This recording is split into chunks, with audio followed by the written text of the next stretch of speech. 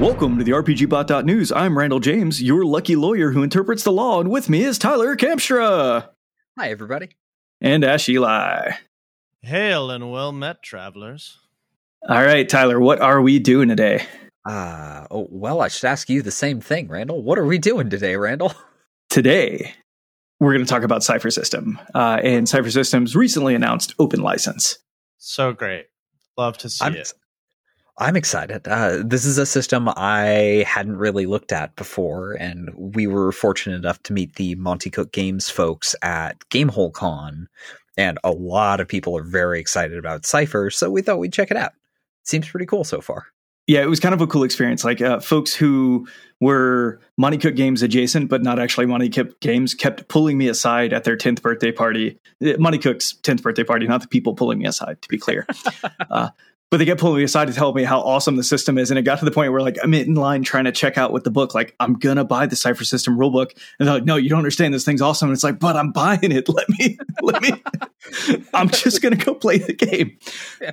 But no, it was really cool to see the enthusiasm. And I felt like even in a quick conversation, I understood how the game worked. Like at a high level, I felt pretty well equipped. And then as you go through the book, you say, there's a lot of complexity available to you, but it's all opt-in. In fact, there's a section out of the book that I just want to read because I think it's how the book presents itself. And I think it's a pretty good summary.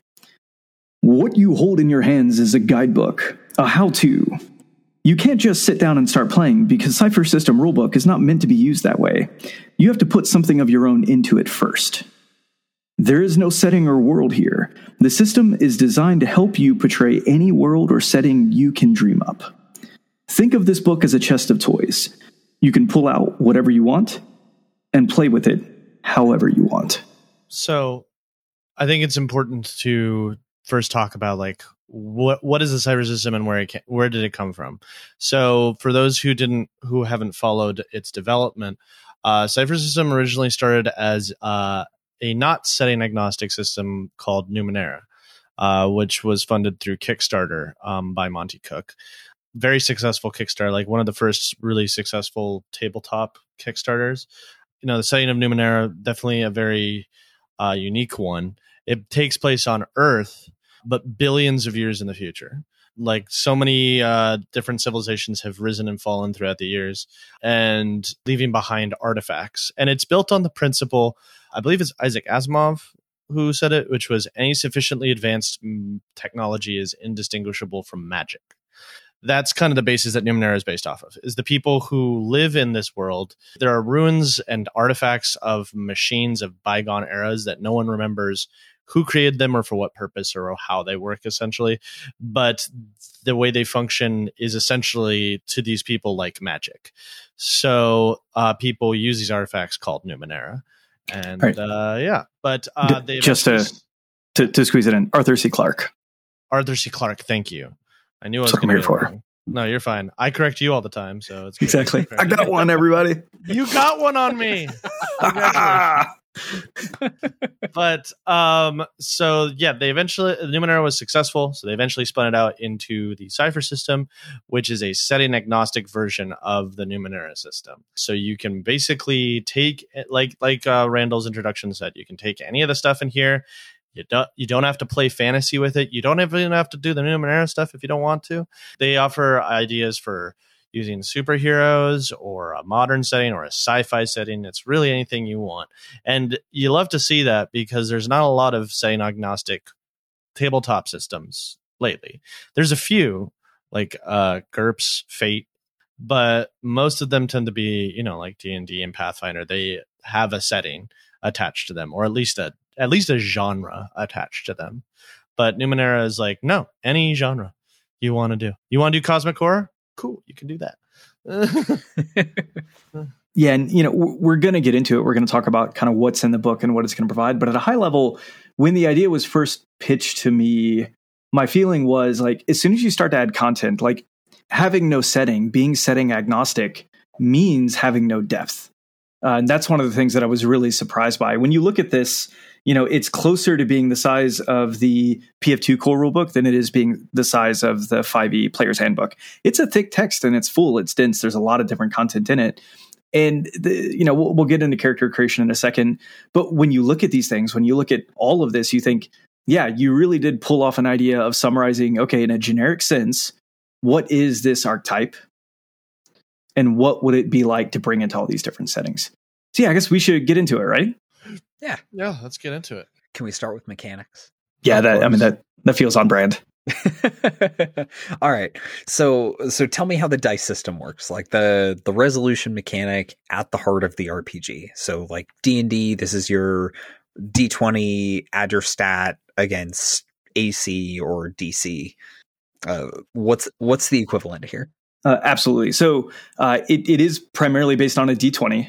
So the only die that a player should need is that D20, and the players make the rolls. Yeah, GM makes no rolls. Interesting. So the idea is a difficulty scale, and you could argue it goes from 1 to 10 or 0 to 10.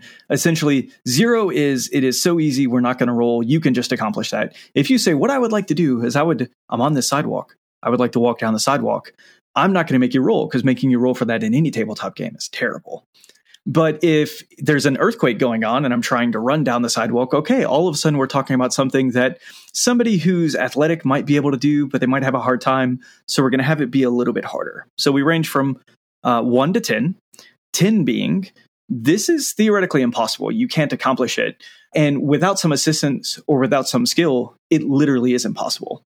So the way a test works is I take the difficulty number, I apply some modifiers, and we'll talk about what that looks like in a second, to raise or lower the difficulty number.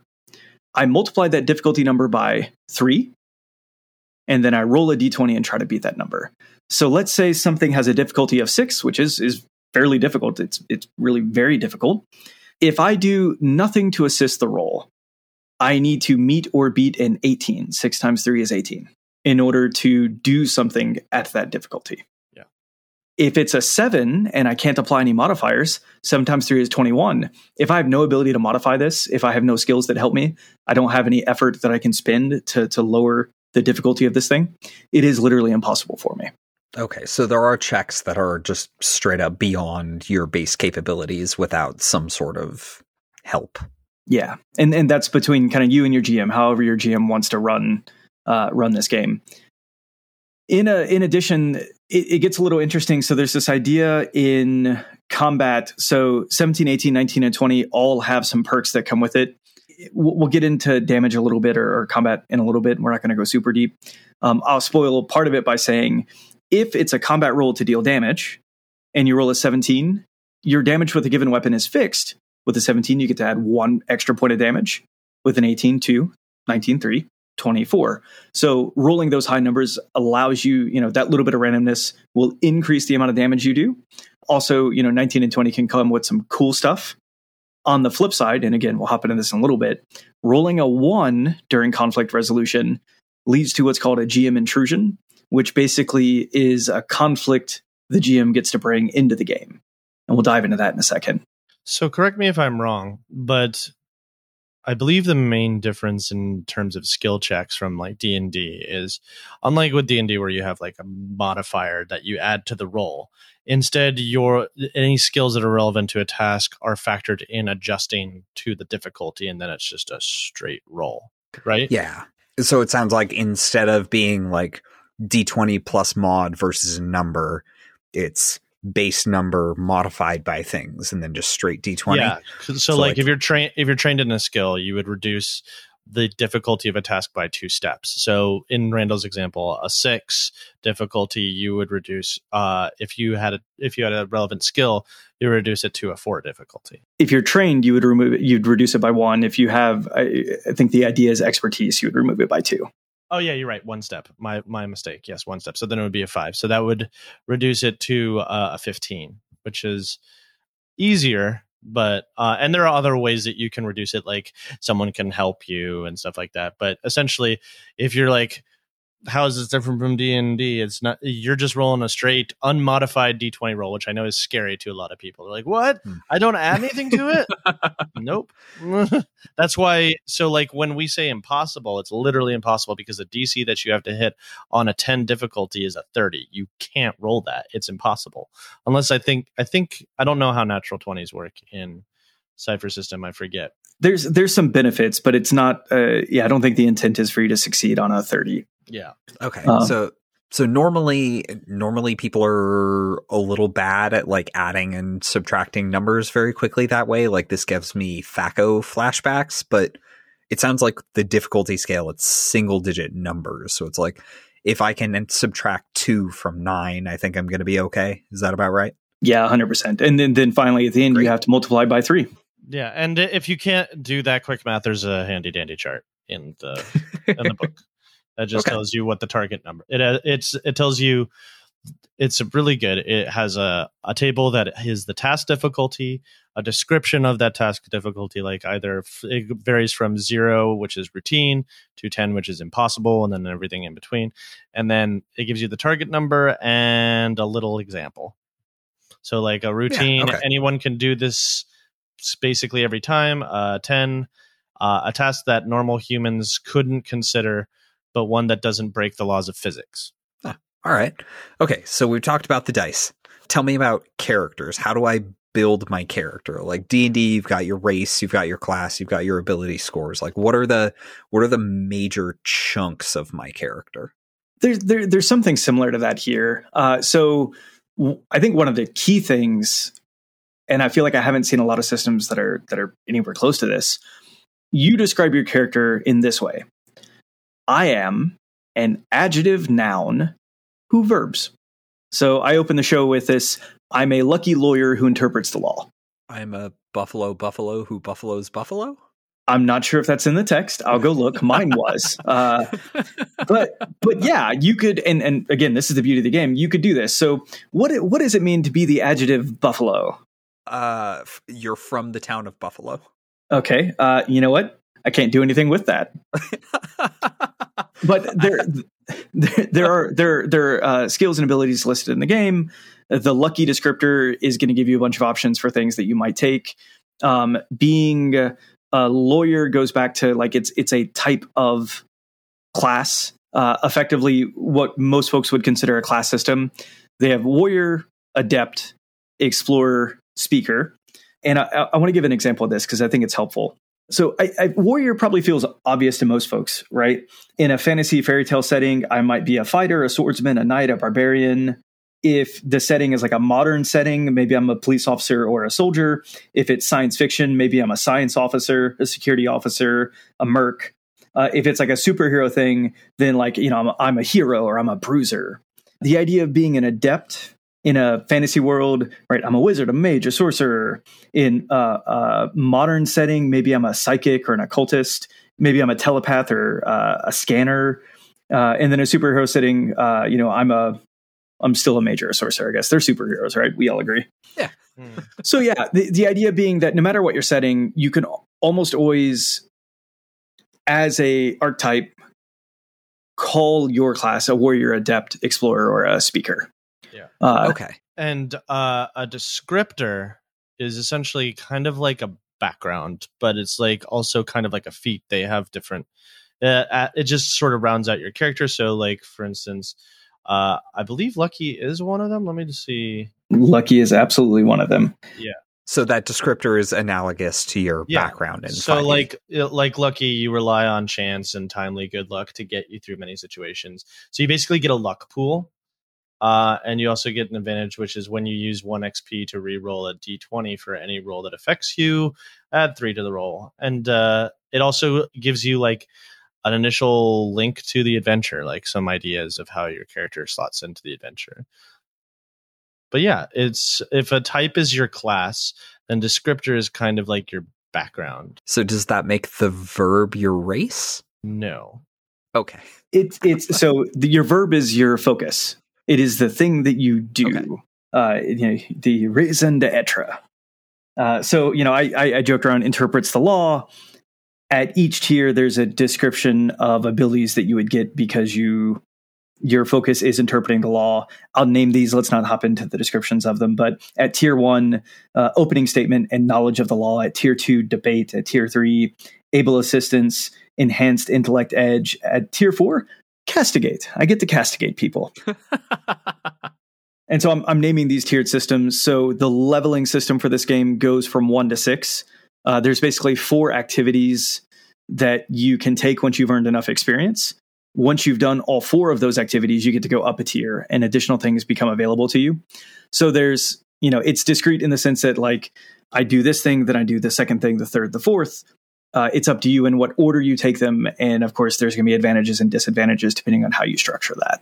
So you mentioned experience. So it sounds like it's a point-based advancement, not like level-based. Exactly. So you get XP. One of the ways you get XP, for instance, is the GM offers you XP.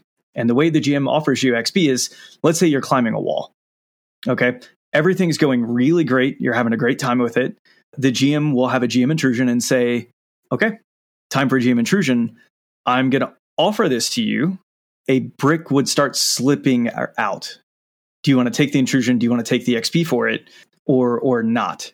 And if they say no, they need to turn in an XP to stop the intrusion. If they say yes, they take the experience point and then they roll to deal with whatever you've just done to them.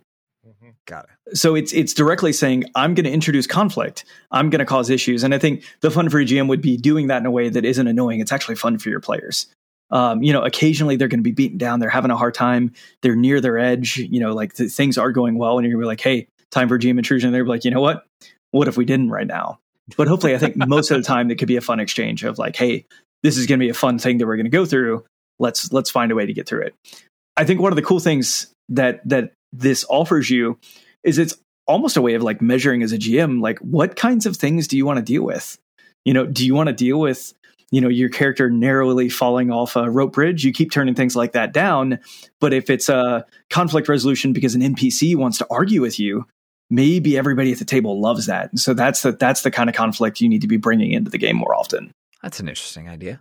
Okay, so we've talked about characters a little bit. There's one more thing I want to add to the character. So you talked about ability scores in like 5e Pathfinder. Here we have 3 ability scores. It's a pool system where you have points in each pool, might, speed, and intellect.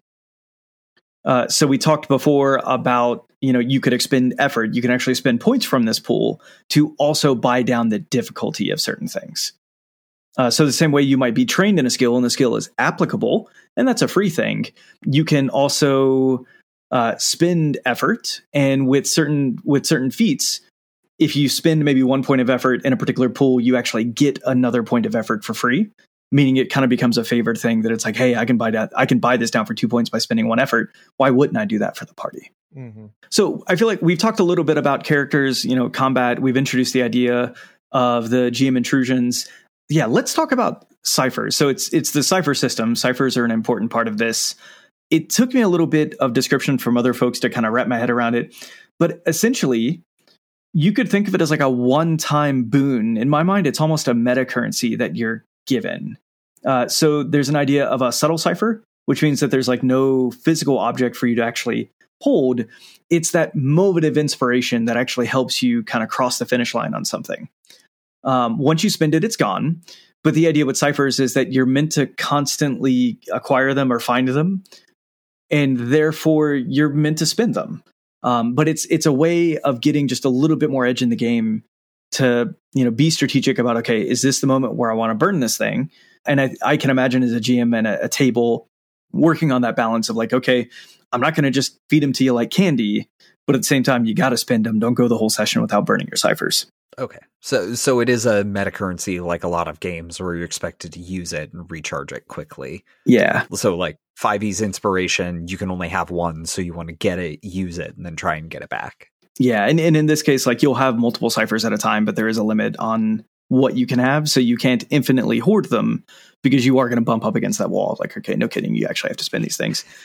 There are physical ciphers. And so you'll actually find this physical cipher. So let's say you're doing a science fiction game. It might be like, oh, this lost relic of a thing. Nobody knows how it works. But like when I beat boop and push the button, all of a sudden it shoots all my enemies. Great news. So this cipher has helped me work through the problem that I was facing, which those people weren't shot enough. And now they are, and we can keep going. Can I take a cipher and use the cipher to trigger an ad break? I see what you did there. I can't believe that worked. I can't believe the GM let us get away with that. Yeah. Thanks, producer Dan. Okay, so let's talk through, what are the stories that we can tell with Cypher System? I think Monte Cook Games folks would argue any story, whatever you want to tell. If you buy the book, in the book, at the back, there's an entire part 3 genres. So I'm going to enumerate these right quick. Fantasy, modern, science fiction, horror, romance, superheroes, post-apocalyptic, fairy tale, historical. I've got a question, because romance and superhero generally don't work in the same RPG. Like those are two very, very different role-playing experiences. With the advancement system where you're like, I'm going to eventually become Superman, like how does it handle romance stories? Do you advance to tier 4 and then castigate your romantic partner? Like what? If you're a lawyer, maybe that's what everybody's into. Yeah. So the romance section of the book, first of all, it talks about, we like to talk about safety tools. There's a good description here of safety tools to think about, because if you think about it, sitting around with, a group of your friends or peers or even loved ones and playing a game about simulated romantic fantasy could get awkward if there's not an agreement about like what lines are we willing to cross, what lines are we not willing to cross. But at that point, I'm going to assume if you're playing a romance game, you're probably going to lean pretty heavy into the role play, less on combat. Again, unless that's what you're into. And so what does it give you? It gives you like an optional rule for infatuation. It gives you relationship levels. And so you have romantic relationship levels and platonic relationship levels.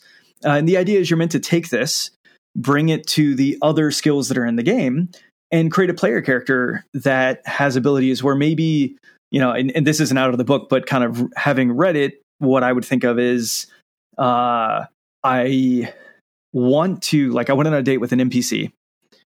And based on everything that we talked about, I want to figure out the most romantic second date to take her on. And so you could imagine structuring something like a skill challenge where it's like, okay, I remember that she got a scar from ice skating, but it was like her favorite day that she ever went on. I remember as we walked by, she looked extra long at some yellow roses and then kind of turned her nose up at tulips. I remember her favorite food is pizza. And so that's the date, and we're going to structure it. And maybe that's the challenge that I go through. And then my friends are maybe aiding me in like, no, don't forget, she has a gluten allergy. So like get the pizza without the gluten. Like, I don't know, whatever it could be. But yeah, you could have some role play, have some fun with it. Similarly, in the horror section, we've done episodes on horror. We've talked about ideas of like madness and fear. And in this case, they give you an example of shock. And so here's some things that you can add to the rules that are already here that fit the genre. Here's some good advice about running a game anyway. And so, really having this idea of pick up the pieces that you need and kind of leave anything that you don't want to use right now. These examples of how to run the genres, if you have an idea for a superhero game and you're thinking, okay, I just want a little bit of inspiration, reading the chapter on superheroes here is going to give you some good advice. And then looking through at some of the feats and abilities throughout the rest of the book, I think is going to give you more good advice. Yeah, it's you talked about like races before, Tyler. So if in the fantasy section, they do offer species and stuff like that have different sort of stats and things like that. They also briefly touch on it in science fiction, but you're kind of encouraged to come up with your own stuff. All of the stuff in the genres section should not be taken as gospel. They're merely suggestions. They're ways that you can make the system work for you. So essentially, they're giving, again, going back to what Tyler's description, introduction at the beginning, they're essentially giving you like these little building blocks, these little toys in a toy chest that you can pull out and kind of assemble into whatever fantasy adventure or sci-fi adventure you want to come up with. You can, and it makes it a very flexible, open sort of system, which I am very excited to see what people do with now that it has an open gaming license. So should we talk about that? Yeah. Okay, so you guys mentioned how the genres add additional optional rules, and you can assemble stuff from that. Ash, you mentioned it expects you to create your own races. So like if I get up and say I have decided to re-engineer my favorite dungeon fantasy RPG in the Cypher system, and it is absolutely flawless and captures everything about the other system, and I want to publish that, can I do that? Probably not. Well, Probably no, not. No. Bear with me for a second. I went to what was a legal, not illegal presentation from Alex Kammer, and the most important phrase that I learned there was, "It depends." Okay, all right. Yeah. So I shave off all the serial numbers. It's dwarf, pointy ear guy. I think I'm legally allowed to use the term human. Yes. Yeah. No. They haven't locked that down yet. So, right. so metahuman, no, but human, absolutely. Let me see if I follow. You want to recreate 5th edition D&D using the Cypher system? Is that what you're saying? Your words, not mine. I mean, technically, they're both open gaming license, so yes, I guess you could do that. But like, why? Why would you do that? Just for sake of argument, purely for sake of argument. Enough. I mean, yeah. Go for I mean, it. right. You could just play 5e. Yeah. No, but the question is, like, I have an idea and I want to build a system. You could use the 5e OGL. You could use the Cypher system OGL, and you could build a great fantasy game on top of that. Yeah. One of the things I want to call out, all of the system content in the 5e Player's Handbook is not in the 5e SRD. Not every monster in the monster manual is in the 5e SRD monster list. Not every ability, not every spell. Right. As best as I could tell, and don't hold me to this because I didn't do like a line for line comparison, all of the system structure, the rules, the abilities, the descriptions of classes, all of these things are in the Cypher OGL or open license. Oh, okay. So that's much more generous. Yeah. If you were holding the book and you're reading the book, as best as I could tell, if somebody knows better, tweet at me and we will correct this by somehow. But as best as I could tell, all the content that is in the rules section of the book is part of the Cypher system open license. So if you're reading this and thinking, I really want to build on top of this, I want to build on top of something, it feels like there's a lot of flexibility here because you're not going to read something, say, that's great inspiration, I want to build on top of this. Quick, let me go see if it's in the SRD before I do. So that's really helpful. Like one of the big limitations of writing third-party content for 5e is the limited amount of content that's in the SRD. Like you have a lot of the most iconic monsters, you have every class except the Artificer. But if I want to publish an Artificer subclass, like I legally cannot, because that's not in the SRD. I can't make reference to any of the non-SRD subclasses. So yeah, like if this has everything in the core rulebook, like every single rule in there, then yeah, you can publish pre-gen characters and like campaigns that reference everything in the core book, like that. Yeah, that is a ton of tools to work with. That's cool. Yeah, and then reading from their website. So the Cypher system reference document, a version of the Cypher system rules that includes nearly all rules content in the Cypher systems rulebook. So nearly surely carrying some weight, but as best as I could tell, it was all there. All right, I'm curious to see what nearly means. Yeah, like it'd be easier, just give me the 3 things I can't use. Yeah. And then, yeah, you asked that question. It's like, you then want to go publish it. Absolutely. And I think more generally, right? Like, let's talk about our favorite settings. Right. Star Wars is a lot of fun. The Marvel Cinematic Universe, Call of Cthulhu, like all of these things are really cool. We have to recognize all of these things are licensed. Yeah. And so cool space game with android units and sparkle swords. Make the game all day long. Star Wars and Luke Skywalker, no. Yeah. All right, so we can get away with parody and flagrant, but clearly not the same thing, knockoffs. But yeah, I guess we shouldn't dip into publishing other people's intellectual property. Yeah, I mean, if you wanted to make a Star Wars game using the Cypher system for your home game, that's fine. Just don't make money off of it. I'm pretty sure the mouse will like burst through your basement wall. That's been my experience so far. Well, I mean, repairs. The 5th edition Star Wars is a thing. So, and Disney has not come through the door on that one yet, which is surprising. But yeah, they're preparing. Okay, let's stop invoking. I think if we say the mouse the third time, they're obligated to bust in here and cancel our podcast. Yeah. So yeah, I'm excited. I'm excited to see what people create from this. Yeah. A couple callouts. We'll have links in the show notes. So there is a Cypher System Discord. If you're hearing this and thinking this is really cool, I want to go learn more, go join it. If you look at it, there are many tens of worlds that people have built using Cypher System where you can actually just go click and like read about this setting. It seems like there's some organized play going on, this sort of thing. So yeah, go be part of it. There's also the Cypher Unlimited YouTube channel. So if you wanted to go see people talk about it and actually playing the game, it's a good place to kind of come online. The other thing I checked, so startplaying.games, great resource if you want to learn a new game, find a DM or GM running it and go play. Numenera is being run on the platform. But not Cypher. Well, Numenera being based on Cypher System, you could learn Cypher System by playing the Numenera game. That's the thought in my head.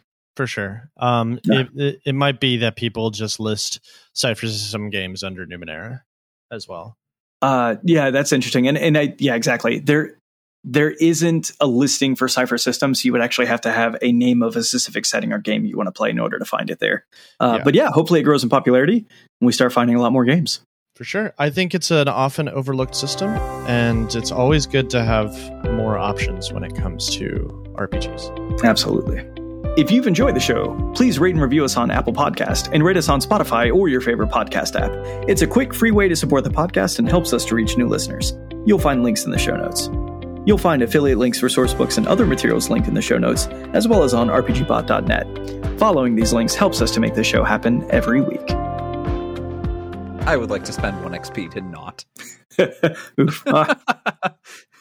It keeps the lights on, people. Yep. Oh, Lord.